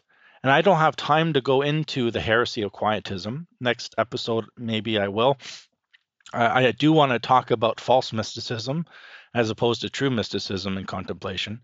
But in brief, quietism is a false mysticism which tried to get souls into a state of pure passiveness, a pure passivity. They wanted you to get into a stage of pure love of God by making you completely passive in everything. So the soul wasn't even supposed to make acts of love for God, or wasn't even supposed to resist temptations, wasn't supposed to make acts of virtue, was supposed to do nothing. Let God do everything, you do nothing. That's pure love. That's false mysticism. But in true contemplation, what we're talking about here is not actually doing nothing, because the soul, when it is gazing upon God, when it is wholly occupied with God, it is actually doing something. It is loving him. It is actually making an act of the will, an intense act of will. It is trying to clear distractions, trying to ignore anything that would come in between this loving regard of God. So it's active, and love is not doing nothing. Now, you may not be reciting words, you may not be using your reason, you may not be trying to form lovely pictures in your head about mysteries of the faith, but you are doing something. You're loving God. It's like a mother who is at the bedside of her little child, her baby. A mother could just watch the baby for hours and just love the baby. Now, it doesn't have to say anything. It doesn't have to read a formula, but it's actually doing something. Same thing with two lovers. They just are in each other's presence. They hold hands. They look at each other. They don't have to read a big, roll up a scroll and say, I love being in your presence. I love doing, that's not necessary when true love is present. But yet, the smallest look, the smallest sigh speaks volumes when love is there. You just want to be with that person. That's not nothing. That's not emptiness. That is being full. Because the whole reason of prayer formulas and devotions is to stir up acts of devotion, to stir up acts of charity in the soul. And contemplation is charity, is that act of love. So you don't need the means. Now you have the end. And it becomes habitual, that act of love. So that's not quietism. That is true mysticism. That's true prayer, true contemplation. And we'll hopefully go into that in a future episode. What often happens is, as you give yourself to this prayer more and more, this presence of God becomes more and more perceptible. At first, this is very faint. All you know that is that you love this someone who you call God, even though you don't know or can express precisely what it is that is captivating you. But you find in this presence a peace and happiness. But as this prayer develops, it eventually becomes the prayer of quiet and the prayer of union, where the soul has no doubt that God is present, that the Holy Trinity is present. And there eventually comes something that the mystics call divine touches and ecstasies and raptures. These are very rare. One might have to persevere for decades in this dry form of contemplation. But I like to use the example of being in a dark room with someone else. Now, the lights are off, you can't see them, you don't feel them, but yet you know someone's in the room. There's a sense. It's just like we have that feeling, someone's here. I sense that presence. That is very similar to what contemplation is. Now, at first, it's very imperceptible. You don't get that. All you know is that I can't meditate the same way. I'm drawn to this simple prayer. But as you grow, as you give yourself to this prayer, that presence becomes more perceptible. Someone is here. And you know that someone is very lovable. And you love that person. And you become transfixed. But you don't know what the presence is. You don't have a clear idea, a clear vision, but yet you're growing in love with that someone. That presence is God. That's practicing the presence of God in a more perceptible way. It becomes experimental in the sense of experimental knowledge of God. It's not just an abstract theory that, yeah, God exists. No, I actually feel that he's present. I actually know he is. And it's very hard to explain, very hard to describe. It may take decades, God may never take you to the next level, but there are higher levels where that presence becomes so real, where you have no doubt God has touched you in a sense of a deep union of your soul with God. But this is a grace to be longed for and loved with your whole heart. And it draws you away from other forms of prayer when you're in the presence of that divine person. Now, Father Gabriel Diefenbach writes, "This simplification applies even in the matter of explicit intentions made in prayer. Some souls are reduced to such a loving simplicity in things spiritual as to dwell, so to say, in the very atmosphere of love. It is difficult for them to form particular intentions. Their distaste for doing so may at first distress them until they arrive at a truer understanding of prayer. The case comes to mind of a person who was long led to contemplation without suspecting it. This person was working against the call of grace for several years by forcing endless particular acts and devotions, not only in an effort to enkindle some feeling of fervor, but especially with a view to liberating the soul of a deceased relative. This apparently was the subject of the prayer life, and it was hindering progress, if not causing distaste for prayer. When this person was instructed how to correspond with the action of the Holy Ghost, everything became clear, and a new and simplified spiritual life began. Such persons may think they are not helping departed relatives and friends without making explicit applications and intentions, but they must come to understand that their new way of prayer is the way of unceasing love, and is so vastly pleasing to the heavenly spouse, the infinitely generous divine lover, that he will grant all and more than they could obtain from particular intentions. For this God of all consolations, who searches the reins and heart, is delighted to anticipate the intentions and requests of the loving soul." Unquote.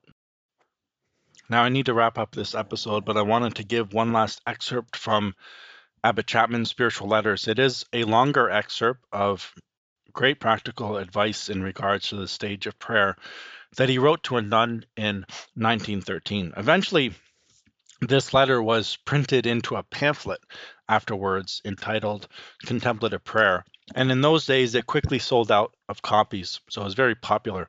I include it here as it is very practical and should be of help to many. I quote from the beginning of this letter earlier in the episode, but now I wanted to quote the bulk of the letter just to finish it up. The rules to be observed by those who find themselves in this state, and it is the ordinary state of most of those who belong to a contemplative order, are extremely simple. St. John of the Cross has explained in the passages which immediately follow those to which I referred above, but a few notes, founded on his teaching and also on the experience of a number of people, will possibly be useful. 1. All those who find it impossible to meditate, not from laziness or lukewarmness, and find they cannot fix their thoughts on a subject or understand the meaning of the words unless they cease to feel they are praying, are meant to cease all thinking and only make acts of the will. 2. There is sometimes a period when meditation is sometimes possible, sometimes not. In this case, use meditation whenever it is possible. This state will not last long. 3. Reading a little, or 1 minute's consideration of some great truth, or a few prayers may be very useful to help recollection at the beginning of prayer, but they are not necessary. 4. Let the acts come. Don't force them. They ought not to be fervent, excited, anxious, but calm, simple, unmeaning, unfelt. Otherwise, there is danger of our sensitive nature and emotion getting mixed up with the prayer. There are to be no feelings. We are not to know what we mean. To some, God may someday give more definite knowledge and love, but I speak to beginners. Let us be thankful if we are like this for no more than 20 years. 5. The acts will tend to be always the same. The first stage is usually, I think, I am a miserable sinner, have mercy on me, or something to this effect. But the principal stage consists of this: O God, I want thee, and I do not want anything else. That is the essence of pure contemplative prayer, until the presence of God becomes vivid. Then it may change, and praise or exaltation may be the chief or the sole act, but I imagine there is no rule. This is in the fully developed prayer of quiet. 6. For those who are able to practice this prayer and who feel this want of God, interior mortification is as easy as it was formerly difficult. Any willful immortification or imperfection stops prayer at once, unless it is repudiated. 7. The time of prayer is passed by beginners in the act of wanting God. It is an idiotic state and feels like the complete waste of time, until gradually it becomes more vivid. The strangest phenomena is when we begin to wonder whether we mean anything at all, and if we are addressing anybody, or merely repeating mechanically a formula we do not mean. The word God seems to mean nothing. If we feel this curious and paradoxical condition, we are starting on the right road, and we must beware of trying to think what God is, and what he has done for us, etc., or what we are before him, etc., because this takes us out of prayer at once and spoils God's work, as St. John of the Cross says. Probably this is what St. Anthony meant when he said that no one is praying really if he knows what he is and what God is. The saying is often referred to ecstatic prayer, but this seems to rob the words of all interest. St. Anthony must have meant the lower kinds of contemplative prayer, for he cannot have excluded all forms but ecstasy from true prayer. 8. Progress may perhaps be seen when the acts are less frequent and we are conscious of one continued act rather than its repetition. 9. Distractions are of two kinds. A. The ordinary distractions, such as one has in meditation, which take one right away, and B. The harmless wanderings of the imagination alone, while the intellect is, to all appearance, idle and empty, and the will remains fixed on God. These are quite harmless. 10. When these distractions remain all the time, the prayer is just as good, very often much better. The will remains united, yet we feel utterly dissatisfied and humbled. 11. But we come away wanting nothing but God. 12. The real value of prayer can be securely estimated by its effects on the rest of the day. It ought to produce very definite effects. A desire for the will of God, exactly corresponding to the irrational and unmeaning craving for God, which went on in prayer. B. The cessation of multiple resolutions. We used to make and remake resolutions, never keeping them for long. Now we make only one, to do and suffer God's will, and we keep all our old ones, or rather they seem to keep themselves without any trouble on our part. C. Hence we have arrived at simplicity. All our spiritual life is unified into the one desire of union with God and His will. It is for this that we are made, and we have found a lodestone which draws us. 13. As to progress and knowledge. A.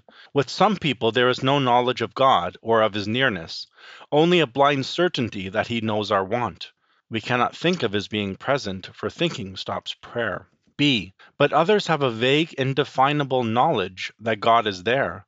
This should be preserved all day long by those who feel it. It grows more and more definite, and yet remains just as indefinite. That is to say, the soul becomes more and more definitely conscious of being in the presence of something undefinable, yet above all things desirable, without any the more arriving at being able to think about it or speak about it. More and more conscious of its own nothingness before God, without knowing how. More and more convinced of the nothingness of creatures, without reasoning on the subject. C. Again, there are flashes of the infinite. It is difficult to find an expression for this. When for an instant a conception passes like lightning of reality, eternity, etc., these leave an impression that the world is dust and ashes. This effect must be carefully preserved outside the time of prayer. Some people are more liable to these perceptions than others are. In some people they are habitual, and the less valued for this, and they do not produce the fruit in conduct as they ought. D. In the developed prayer of quiet, the soul does know that God is there, without being able to say how. The pleasurable feelings of which St. Teresa of Avila speaks do not seem to be essential to the prayer of quiet, but when they are there, the soul may either be urged by them to more vehement desire, or be satisfied, and rather praise than pray. 14. It is worth noting that praise is in itself more perfect than simply wanting God, for the latter is rather hope than charity. Praise is the occupation of heaven, when the desire is fully satisfied. Even on earth, giving glory to God is the whole duty of the creature. But to desire God is right, for man must desire in this world where he cannot be satisfied with creatures, and where he cannot fully attain to God. This is the virtue of hope, the most practical of virtues in this world, the virtue which most obtains for us an increase of charity. And the want of God includes charity, for God is not only desired as our own good, but as being in Himself infinite goodness, and this desire of Him is in itself a praise of Him for being what He is. 15. Outside of prayer. A. Meditation must never be dropped. It need not be elaborate consideration, but a mere glance at the mysteries of our Lord, especially of the Passion. Most people will find it very easy and helpful to make the Stations of the Cross in private. B. Similarly, examination of conscience becomes automatic so long as contemplative prayer is kept up.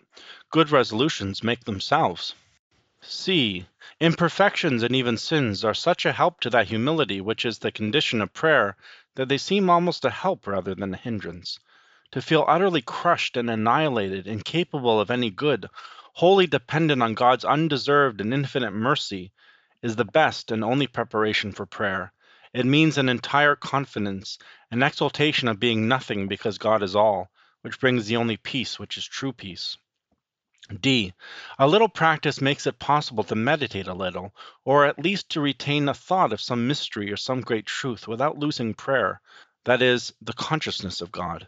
But this should not be indulged in during prayer time, as it is a half and half state, which produces far less effect in the soul than pure prayer does, in which there is no thought. E.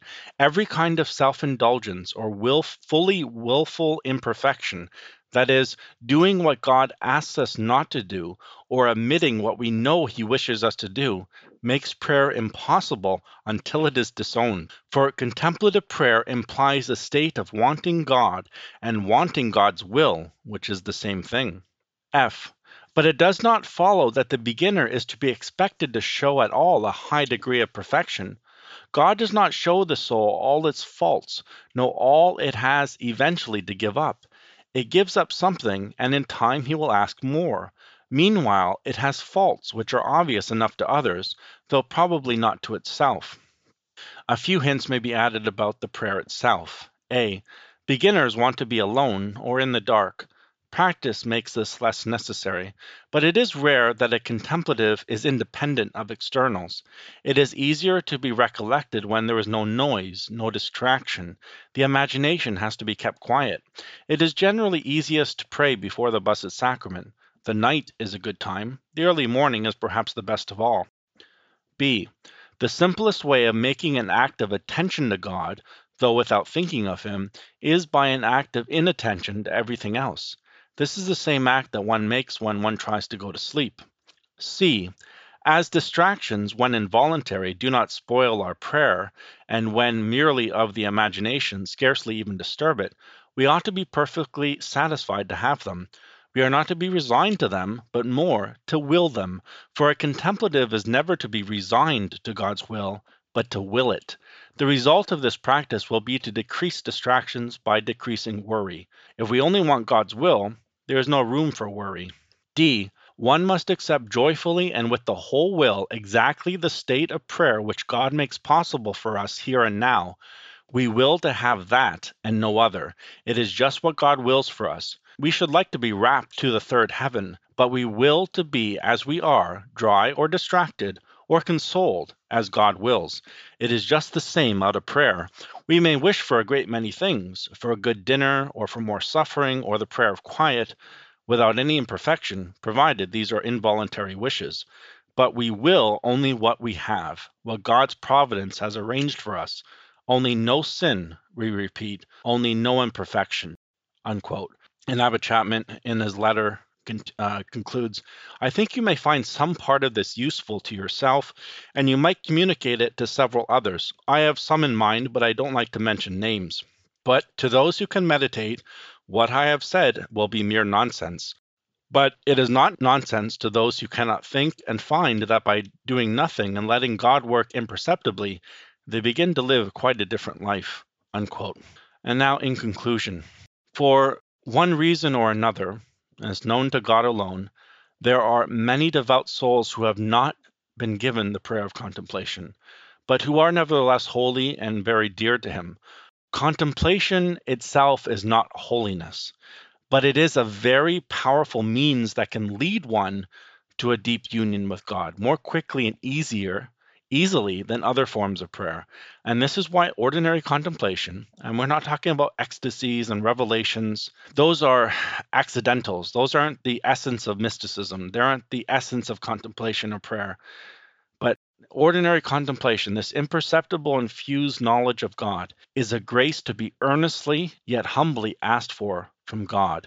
And one should endeavor to dispose one's soul for it by recollection, simplicity of life, purity of heart, because contemplation will not, quote unquote, hatch in the soul until it is fertilized, as it were, by divine grace.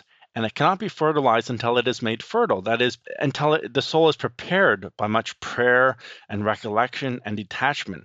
Contemplation is a gift, it's a grace, and not something that we can force ourselves into. So God must bring us into this state, and hence the importance of knowing the signs which indicate that one is being introduced to this prayer so that one can cooperate and not frustrate his work. One begins to contemplate not because it sounds fun or one would like to be a contemplative, but because the power to pray in other ways becomes more and more difficult and distasteful, if not impossible. For anyone just off the street, as it were, to attempt to contemplate in the traditional sense of the term would be as futile as a hen sitting on a plastic egg. This is one of the dangers of centering prayer, which is so much in vogue in some places today. Some monasteries, some religious communities have centering prayer. It is very near that 17th century heresy of quietism, since by it one attempts to make oneself a contemplative by either remaining completely passive or idle, or by the use of certain Eastern meditation breathing techniques, rather than by the traditional practice of Catholic spirituality. Real contemplation is a grace, and the sign that it is starting is those three signs we went over. And it is in someone who is avoiding habitual mortal sin, trying to avoid venial sin as well. It's not just someone off the street learning a technique, it is a grace. All this is by way of caution. It's not meant to discourage one from contemplation, because the principle that we should follow in prayer is simply one of common sense. I've said it before. We must pray as we can and not try to force ourselves to pray as we can't. And this principle cuts both ways. On the one hand, we should not prematurely attempt to pray in a way above us, as if we could make ourselves mystics by brute force, for then we would be outstepping divine grace. But on the other hand, we must not be afraid to let go of old methods and devotions and to follow the prompting of divine grace when we feel attracted to a more simple way of prayer. There are many people who try to pray contrary to their attraction in prayer, in a manner they once prayed or by a method they have read about in some book and have been unwisely advised to adopt. And souls should not be afraid to trust God and follow His grace when He's trying to lead them into the prayer of contemplation. More souls are contemplatives than they realize. More souls are mystics, perhaps low-level mystics, than they realized. This beginning of infused contemplation is a common mystic prayer. Mystic just means hidden. It doesn't mean highfalutin mysticism, doesn't mean you're floating, doesn't mean you're a saint. Mysticism and sanctity are two different things. They often are together, but they are separate. That the beginning of contemplation is a mystic prayer. St. Francis de Sales says it is called mystical because its conversation is altogether secret, and there is nothing said in it between God and the soul save only from heart to heart, by a communication incommunicable to all but those who make it. Unquote. So mysticism just means hidden and mysterious and secret. And that's really this infused knowledge of God is hidden, so therefore it's mystic. So we must never be frightened or discouraged by any talk of dryness in prayer or about self-denial, the self-control, the self-sacrifice, or about any of the trials of the interior life, which sanctity might demand of us. God will always give us proportionate strength and grace to bear any trial that He sends us or to make any sacrifice that He wants of us. And one might wonder if all this dryness and suffering is worth it, whether it were better not to lead a deeper prayer life, a more fervent spiritual life, if this is all we can expect. If we have perhaps discussed the dry aspect of prayer or suffering often, it's because it's easier to discuss and describe those common things than the very real experience of the profound peace and joy that prayer and contemplation and deep union with God gives to the soul. Those are beyond words, and it's very hard to describe them. They can only really be known by experience. One has only to read, for example, St. Teresa of Avila's autobiography to see the dizzying heights of union with God to which persevering prayer and its contemplation can lead us. She herself admitted that God sometimes gave her such great favors in prayer that just one of these experiences alone, one of them, would have amply compensated her for all the sufferings and efforts of her whole life. Think of that. One of the ecstasies, one of those experiences in prayer that she had in mysticism, compensating for all the sufferings, all the mortifications, all the penances, all the effort in being a contemplative. There is a whole world of spiritual realities, an undiscovered country of divine union that so few care to seek and explore. But the depth of union with God in prayer is a pearl of great price, but so few are willing to pay the price to obtain it. The only way for us to reach the promised land of mystical union with God is to embark on a long journey through a spiritual desert, a dark night. It would therefore be a tragic mistake for us to become discouraged and give up prayer when we are plunged into aridity and darkness, since they often indicate that one is following the path leading to union and sanctity. We must have our times of aridity, and this usually means most of the time.